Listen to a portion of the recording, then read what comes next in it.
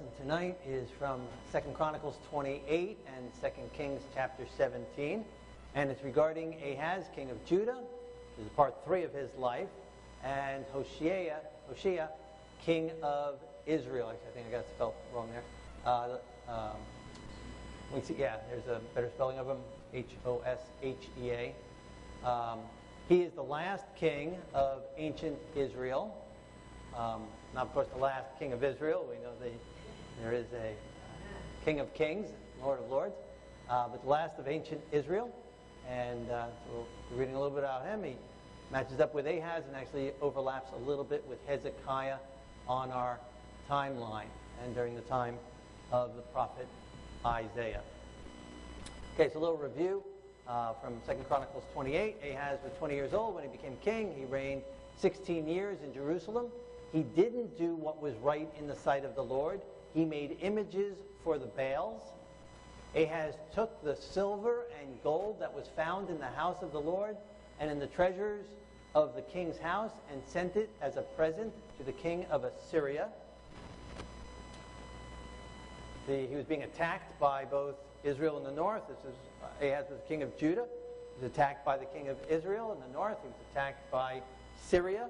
And so he sent presents to Assyria, and from the temple, cut up the pieces of furniture, sent the gold to him from his own house and the people. And the king of Assyria didn't really help him. He was also attacked by the Philistines and others, and was just falling apart, and he just got worse and worse. God sent messages to him in his great love for him through the prophet Isaiah. That's a little bit of a review. And then the rest of the acts of King Ahaz are written in the book of the king of Judah and Israel. Ahaz rested with his fathers, and they buried him in the city of Jerusalem, but they did not bring him into the tombs of the kings of Israel.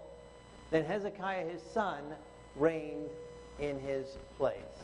And so sad ending to his life. 16 years he reigned. He had a father who did what was right in the sight of the Lord. He had a grandfather who did what was right in the sight of the Lord, and he did not. And then even when things went horrible for him, and God sent messages to him, he just rebelled more and more, hardened his heart more and more.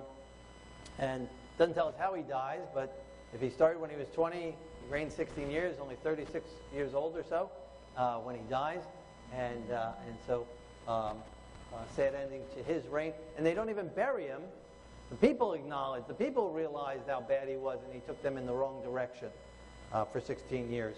And so they bury him in Jerusalem, but they don't bury him in the Valley of the Kings, where the kings are buried.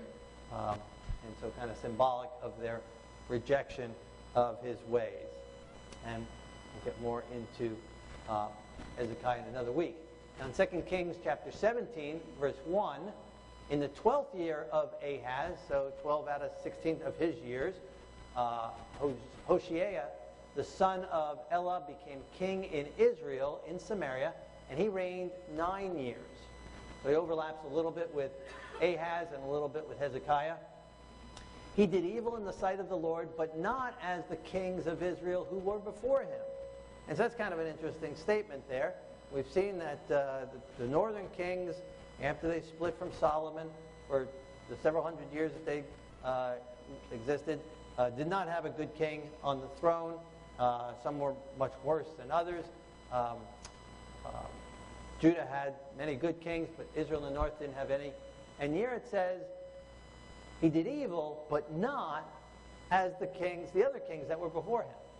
And so it's curious what the distinction was there, and why God puts that little caveat in there for us, and whether that has something to do in the judgment, whether, I don't know what God is going to look at there on that. But still, he ends up becoming the last king. And so they're finally starting to move maybe in a little bit of the right direction, but still maybe not enough, right? And so he ends his reign, but he wasn't as bad as the others. And of course, in the judgment, we don't compare ourselves with others, and it's not, well, you weren't as bad as the other people on the earth, and so you get in. But it's interesting it kind of says that. Okay, in verse 3, I don't know how to pronounce that guy, king of Assyria came up against Hosea and he became his vassal and paid him tribute money. And so the king of Assyria didn't help Judah, is now attacking the north, Israel, and takes them under their rulership, and Israel is now paying tribute money to them. And the king of Assyria uncovered a conspiracy by Hosea, for he had sent messages to So, king of Egypt, and brought no tribute to the king of Assyria, as he had done year by year. And the king of Assyria shut him up and bound him in prison. So he refuses to pay any more tribute money to the king of Assyria, and tries to get help from Egypt, which was obviously a wrong move. One thing, Egypt wasn't strong enough. More importantly, he should have gone to the Lord God for his help. And if anything, or maybe, again, in repentance, ask Judah to help. Instead, he goes to Egypt, and the king of Assyria catches up on this and puts him in prison. The king of Assyria went throughout all the land, and he went up to Samaria and besieged it for 3 years. And in the 9th year of Hosea, the king of Assyria took Samaria and carried Israel away to Assyria, thus ending the ancient kingdom of Israel. For the children of Israel sinned against the Lord their God, who had brought them up out of the land of Egypt, and they had feared other gods, and had walked in the statutes of the nations whom the Lord had cast out from before the children of Israel. I found that text interesting, in that it says, of course, the destruction was because of their sins, but it says that because of their sins against the Lord God, who brought them up out of the land of Egypt. That goes back far from this time period. Again, you had the whole time of the kings. You have the whole time of judges prior to that. Well, you also have the King Solomon, King David, King Saul. You have the time of judges, and you have time of Joshua. So we're talking several hundred years, many hundred years from that time. But God still references back to that point of time for them. And still today, we are referenced back. Hundreds of years since then, thousands of years since then, we are referenced back to that every Passover. We are reminded of God's great deliverance in our lives. And the blood over the doorpost, sparing the firstborn, the parting of the Red Sea, and all the things that took place. And so God wants us to remember that event, and he wanted them to remember that event, because that event is so symbolic of God's work in all of our lives individually, of what he wants to do for us. He wants to take us out of bondage. He wants to take us out of sin. He wants to set us free, and he sets us free by the blood of the Lamb over the doorpost, over our homes, by having the sacrifice, the Lamb of God, having his sacrifice in our behalf, is what sets us free, parts the problems before us, parts the seas before us, and we're able to walk through on dry ground by God's grace and into the promised land. And so the symbolism of that event applies to us personally, individually, and it applies to us as a people, and it applies to us in these last days as we get ready to enter into the everlasting kingdom of God. And so he blames them not so much on that they didn't follow King David, that they broke away from Solomon, but because they disobeyed the Lord God who brought them out of the land of Egypt. God has done great things for us. God has already paid the price for us. God has already worked his plan for us. And we will be held accountable for rejecting God's deliverance that he has already done for us. God's exodus in our lives.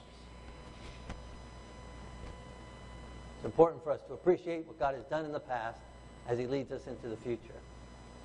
Yet the Lord God testified against Israel and against Judah by all of his prophets, every seer, saying, "Turn from your evil ways and keep my commandments and my statutes according to all the law which I commanded your fathers and which I sent to you by my servant the prophets."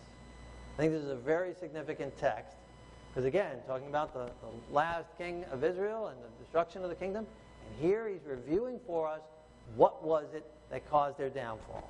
They didn't remember the Lord God who brought them out of the land of Egypt. They didn't appreciate God's work that he did in their behalf, his deliverance that he did for them.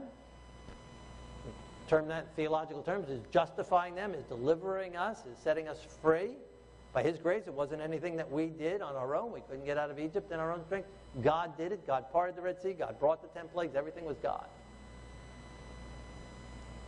And then he continues on and says, God testified to us by every prophet and every seer. So that would apply for everyone, right? That's every prophet of God, every seer, every minister, every preacher, every speaker, every teacher should teach these very things. Because every one of God's prophets and every one of God's seers has this message. That's one of the tests of a true prophet of God, a true speaker of God, whether they meet this test. Now, there are several tests. This is one of them. They have to fulfill all of them. But if they miss this one, then it doesn't matter if they get 98% on the others. Right? So this is an important one just as the others. Because every one of God's prophets, every one of God's seers, every one of God's speakers says, turn from your evil ways. You see, that's the message of Elijah. That's the message of John the Immerser. It's the message of Yeshua himself. It's the message of all of God's prophets. To turn from our evil ways. A message of a call of repentance, of turning away from sin, of turning on to God, remembering God who has worked first in our lives, who has already done the work, who has already paid the price, who has already first loved us. And then we accept what he has done in our behalf, and he gives us the power to turn from our wicked ways. We've got to have the order first. First is God loves us. That was the text before this. God worked his deliverance. God first loved us. And that should cause an awakening of a response in us that should lead us to repentance. That's step 2. Sometimes people start with step 2. We can't start with step 2. We can't repent without first knowing that God loves us. And being drawn to that God who loves us. And that power from God that gives us the ability to turn from sin. So it starts first with he delivered us. And then he calls us to turn from our wicked ways. And I think unfortunately today, that part of the message is being watered down, left out, avoided in too many circles. We try and excuse sin nowadays. I'm just amazed almost every day. You know, again, this week, this commentators talking about some evil in our country, and instead of calling for change in the habits and in the lifestyles and the upbringing and the culture, it says, well, we need to change the laws and now make that legal. So instead of holding the fast, that's wrong, it's illegal, we shouldn't do that anymore, well, we just need to just change it. We just don't make it illegal anymore, and then they won't be a problem anymore. And that's what many even preachers of God's Word do. I say, oh, well, we don't like, that's the next part, part 3. And keep my commandments and my statutes, according to all the law which I commanded your fathers, and which I sent to you by my servants, the prophets. All God's prophets. They say, oh, we don't like those commandments. We haven't been keeping those commandments. So instead of repenting and turning from our disobedience and turning to the Lord God who loves us, who delivered us, who gives us the power to turn from our sins, who gives us the gift of repentance, we'll just change his law and we'll just wipe it out and we'll just make it void and it doesn't matter anymore. And then it's all okay. If you teach it, you're a legalist and a hater. Right, yeah. So, you know, speed too often, well, the thing is just change the speed limit. Just get rid of the speed limit. That's the solution. No, you learn to drive the speed limit. By God's grace, by God's power, by God's strength. We don't change God's laws. We don't change God. God wasn't created in our image. Thank God, right? We are were originally created in his image. We decided we didn't like that, and we decided to follow into Satan's image, and we were sold out to him. And God is wanting to recreate us back into his image, into the image he originally created Adam and Eve for. We don't sidestep that and say, well, God, that's too hard. I don't want to do that. You come down to my level. You change heaven. You change all your plans. You change all your rules. You change all your laws. But that's the mindset of the carnal heart. People saying there's more problems in schools today. More kids getting into detention and all these problems. And the conclusion that they came up with was, we need to change the rules at the school. We need to make it easier on the kids. We need to not put them in detention anymore. Well, how about getting the kids, teaching the parents to raise the kids right? And to not rebel against the teachers anymore, and not to be delinquent, and not stop, and show up at school. It's just so crazy, the mindset. But we've been sowing this for so many years. Been teaching this in religious circles for so long that now society is reaping the whirlwind of it. And it's only going to get worse generation after generation. And it comes back to this. It comes back to this very verse, the very problem that northern Israel had, tribes in the north had, and why they were taken captive to Assyria. Because they did not appreciate what God did in their behalf. God's pre-deliverance for us. God taking us out by his power and by his mighty hand. And then allowing him to change our lives, give us the gift of repentance, to call sin, sin, to turn from the sin by his strength, not in our own power, and allow him to give us his mind, his heart, allowing him to write his laws in our hearts and in our minds, and allow him to constrain us, to compel us to do that. They resisted, and we see the results. History now is repeating itself as we come to these last days. This very thing is happening in society again today. I guess one of the differences is here in this day, God's word said against Judah, Israel and Judah, by all of his prophets and every seer. And the difference today is many of the so-called seers and prophets, and maybe not listed because they are not meeting this test, are not teaching people to repent and turn from their sins. Not teaching about God's great deliverance in our lives. And that God's great deliverance is only the beginning. That him setting us free is to set us free for a purpose. To set us free to fulfill his plan. To set us free so that we can walk in his love. So that he can set us free so that we can walk in victory in him and through him. And that by his grace and his power he can turn us from sin and turn us back into him. Because God wants to present us holy and blameless before the throne of God at the Messiah's coming. Scripture says that over and over and over again. We don't come blameless and holy by changing God, changing God's plan, changing God's laws. We do that by allowing God to change us.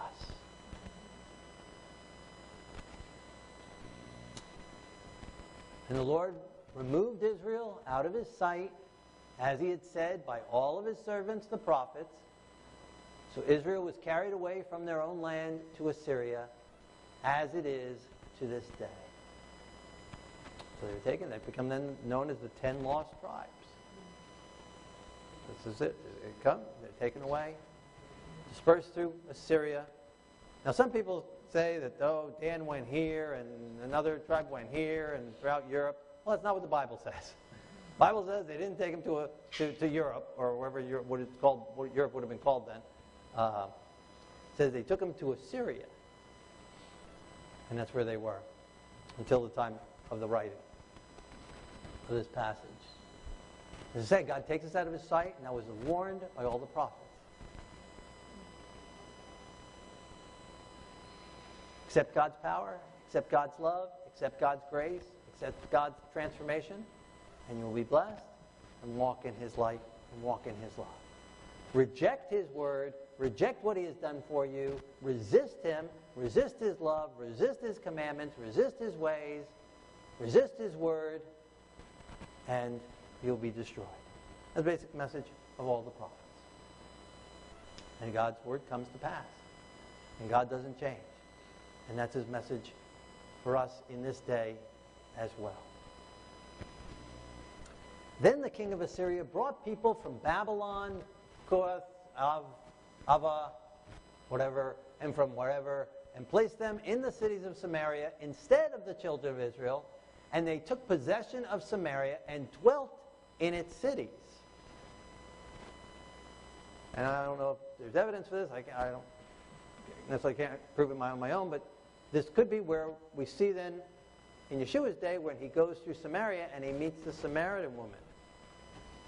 This is this changing that takes place there. Children of Israel were taken out, and Assyria brought people in from all these different places and had them live in that land. So an exchanging of people groups.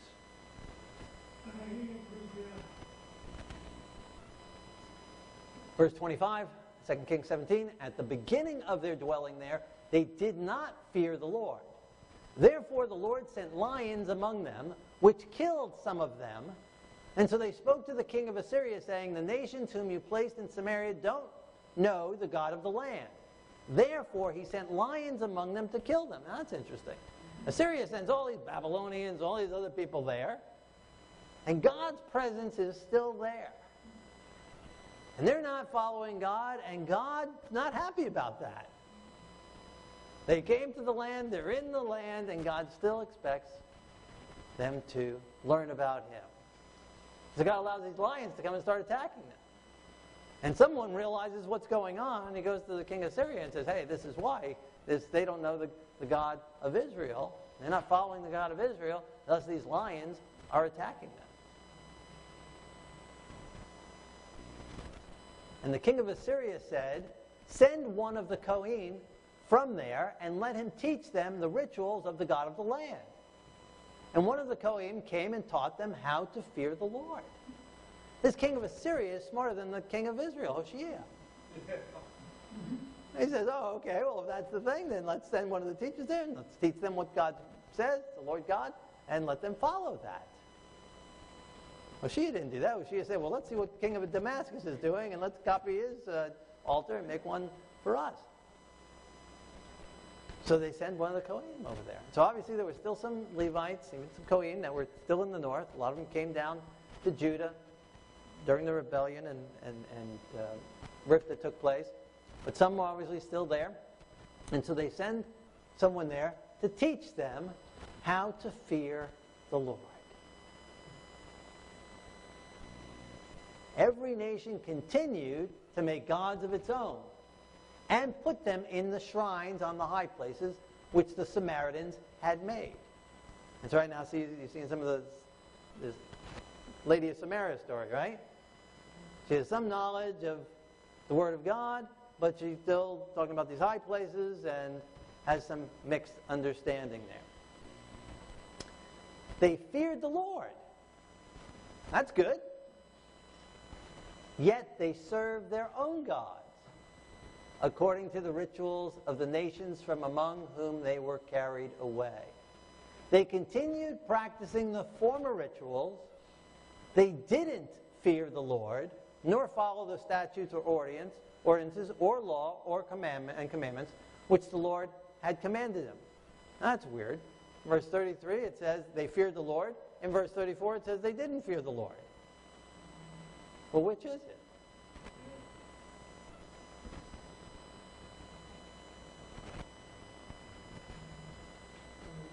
Both. They feared the Lord because this Kohen came and the king sent this guy, and so they learned from him and they said, oh, that's great, that's interesting stuff. And so they feared the Lord and they just added that to all their religions. So, okay, we got another one. Move everyone over on the shelf and let's put another one up there. And that does not classify for fearing the Lord. The Lord is a jealous God. The Lord doesn't have room for anyone else. He is the God. He stands alone. And so while they were thinking they were fearing the Lord, in God's sight, they did not fear the Lord, nor follow his statutes, his ordinance, or his law and commandments, which the Lord God commanded. And again, today, I think we have that same problem in society and in religious circles. And the internet hasn't helped that. We kind of just take in everything, and we listen to this, and we listen to that, and we hear this, and we read this, and our minds are everywhere. Part of this postmodern mindset that we think we can absorb and take in everything, even though it contradicts with the other things that we have taken in, and we let it sit there. It's like going to the supermarket when you're hungry and trying to shop. And you go past the peanut butter aisle, you go, oh, I like some peanut butter, and you put that in your thing, and you go past the spaghetti aisle, and you go, I like that, and you take that, and you put that in your cart. You know, and yeah, you know, and you put a couple things in, nothing that meshes anything, and you go home, and you can't even make a meal out of it.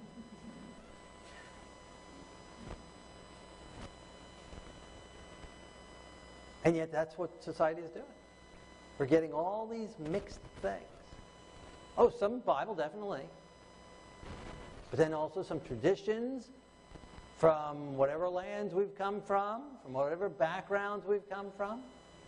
And we mix them in and exalt them to the level of God's Word. And that's problematic. I mean, traditions are fine. We all have traditions, right? Some people get up at 6:30 every morning, right? And that's their tradition. Nothing wrong with that. The Bible doesn't say you have to do that. And that's okay if that's your tradition. You know, some people like, whatever, doing something on a regular basis. That's fine. We have Bible study here on Tuesday nights. That's our tradition. The Bible doesn't say that Bible study on Tuesday night. But that's when we do it. That's when we put it on the calendar. It's our tradition. That's fine. Problem is when we elevate traditions to the level of the Bible, the level of Scriptures, or we use them to replace the Bible. And we take something out, we delete something. We don't do something and replace it with our tradition. That's the problem. We're mixing these things together, making some kind of melting pot of nothing that matches. That's what they were doing there. Mixing the Word of God with all other kinds of things. Pagan things from here and there, from all these different places that they came from, all their different beliefs. And today, we see it on bumper stickers, right? It's coexist bumper sticker. In other words, we just put it all together. And just throw it all into one pot and all get along. Again, as people, we all need to get along in the world. People are different. People have different opinions, different beliefs. That's fine. But to think we can all put that into one mind and into one life is not. God, again, doesn't share. God's Word is truth. God's whole Word is truth. We need to follow God's Word. Not compromise on God's Word. Not to add to, nor delete from. And yet that's what they were doing here. And that was the problem. And that, again, is a problem today. God has truth. I believe God still has truth. The postmodern teaching and mindset is that, there's lots of truths. There aren't lots of truths. God is truth. There's one God. He is truth. There's one Word of God. And it is truth. And it is faithful. And it is possible, by God's grace, for us to understand enough truth that He wants us to understand. We'll grow throughout eternity. We'll learn more and more about Him throughout eternity. But we can know enough for us right now in our walk, and we can grow in that continually throughout our lives here. We can't have several different truths in our minds that contradict each other. God's Word doesn't contradict itself. God's Word comes into harmony together.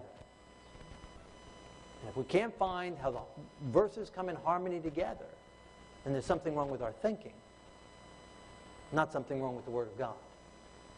So we need to continue to study it until we find the harmony of all the Scriptures, of all the Bible, the whole entire thing, and how it all blends together. And not say, well, I don't understand that, I don't like that, that doesn't fit with what I like here, and so I'm throwing that out. Because all the prophets and all the seers had one message. No one comes along later on and changes what a prophet before them taught or said. It all comes in harmony together. And if we see a seemingly contradiction, the problem is with our understanding, not with the Word of God. But that's not what they did here. They just accepted it in and blended it in with all things contrary to one another. It was impossible for them to truly fear the Lord God as God says, fear Him and Him alone, have no other gods before me, and still have these other gods. But they were trying to do that. They were saying, oh yeah, we do this. And they had this contradiction going on in their minds and lives. They didn't see a problem with it, but it was a problem to God. And it's a problem to God today as well. In the 7th year of Hosea, king of Israel, this king of Assyria came up against Samaria and besieged it. And at the end of 3 years, they took it. And in the 6th year of Hezekiah, king of Judah, that is the 9th year of Hosea, king of Israel, Samaria was taken. And the king of Assyria carried Israel away captive to Assyria because they did not obey the voice of the Lord their God, but transgressed His covenant and all that Moses, the servant of the Lord, had commanded, and they would neither hear nor do them. That's a summary right there. That's the reason why.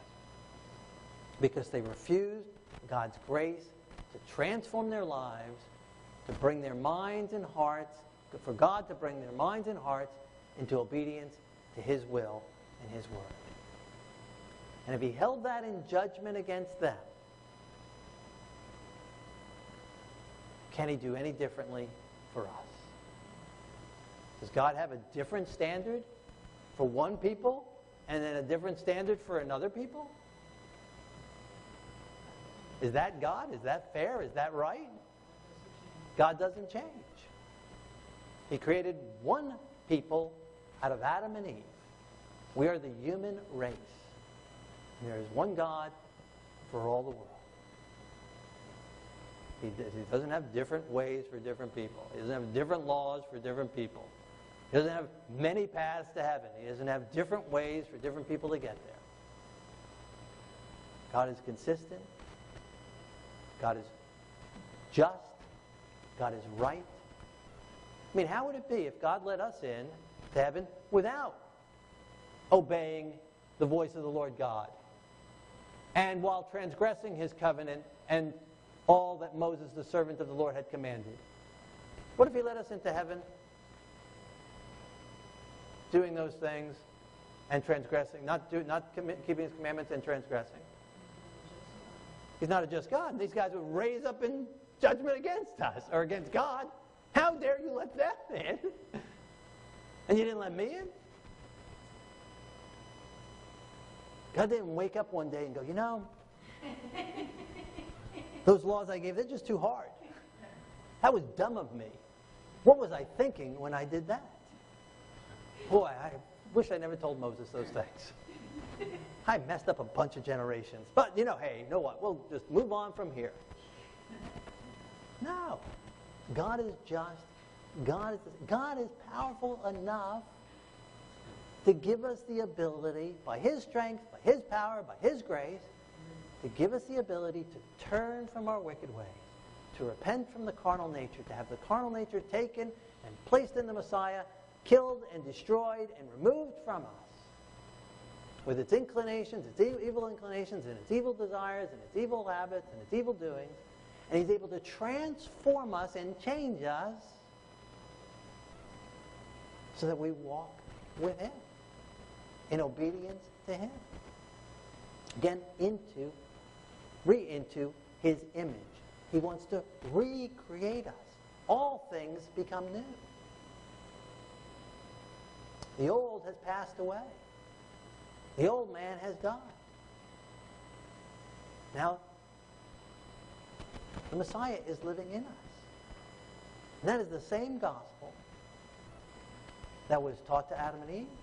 It's the same gospel that was taught to Jacob and Abraham and to Moses and to David, and which they taught to the people. The scriptures are consistent all throughout. One way of salvation. Through God's love for us, His deliverance, the blood of the Lamb over the doorpost, Him leading us out of one area, changing our lives, giving us the gift of repentance, and giving us the power to obey. And it's the same today. The everlasting gospel, the scriptures call it. It's everlasting. It's not only 2,000 years old. It's everlasting. It's an everlasting gospel for all people. And the judgment will be based on the same thing. The judgment for Adam and Eve will be the same judgment for you and me. The same standard for them will be the same standard for us. The same standard for people in Noah's day will be the same standard for us. The same standard in Moses' day will be the same standard for us. The same standard for Israel, ancient Israel, will be the same standard for us.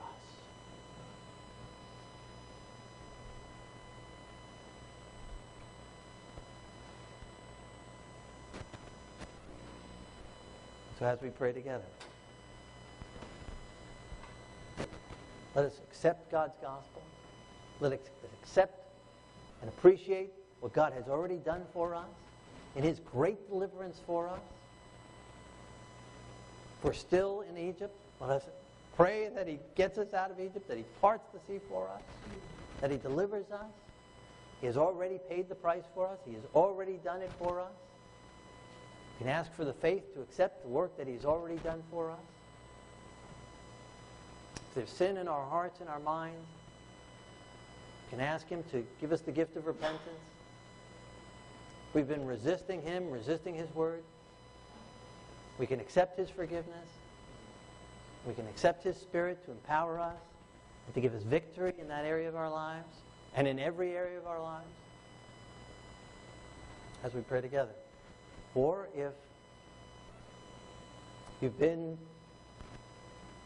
doing as they did there, accepting lots of different things and lots of different theories into your mind that are contradictory, get into God's Word.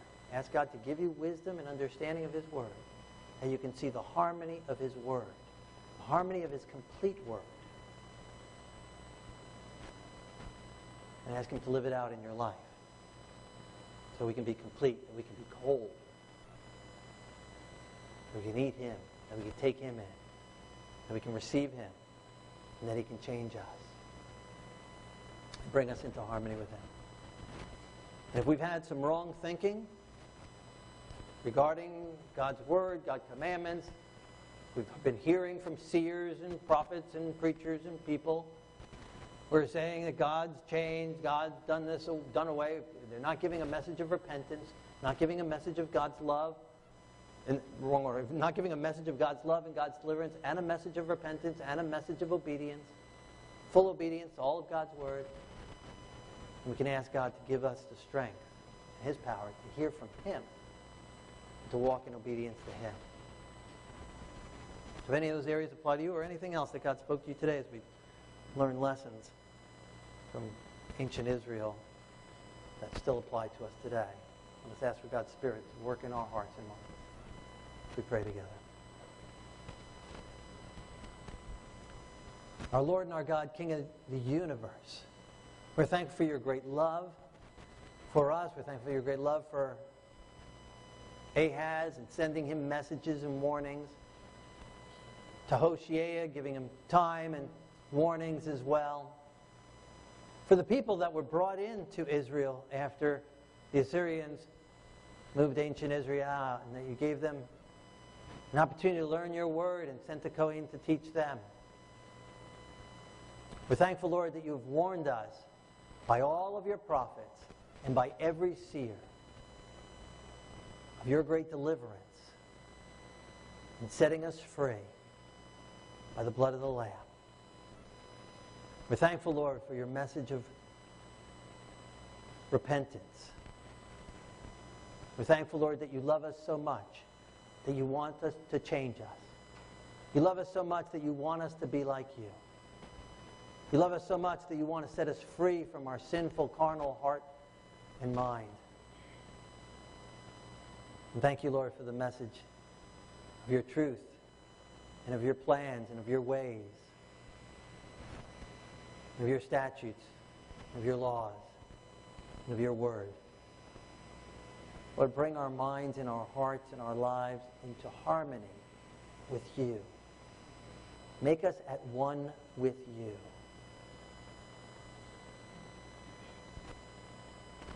Join us to you. Take our carnal heart and mind and place it in your Son and wash us clean from it. Give us new thinking, new hearts, new lives. Work in us new every morning, more and more each and every day. And work your power and your grace in us. And recreate in us a new heart, O God. And renew a right spirit in us. And give us your Holy Spirit. And empower us to walk in obedience to your laws and your ways. In Yeshua's holy name. Amen.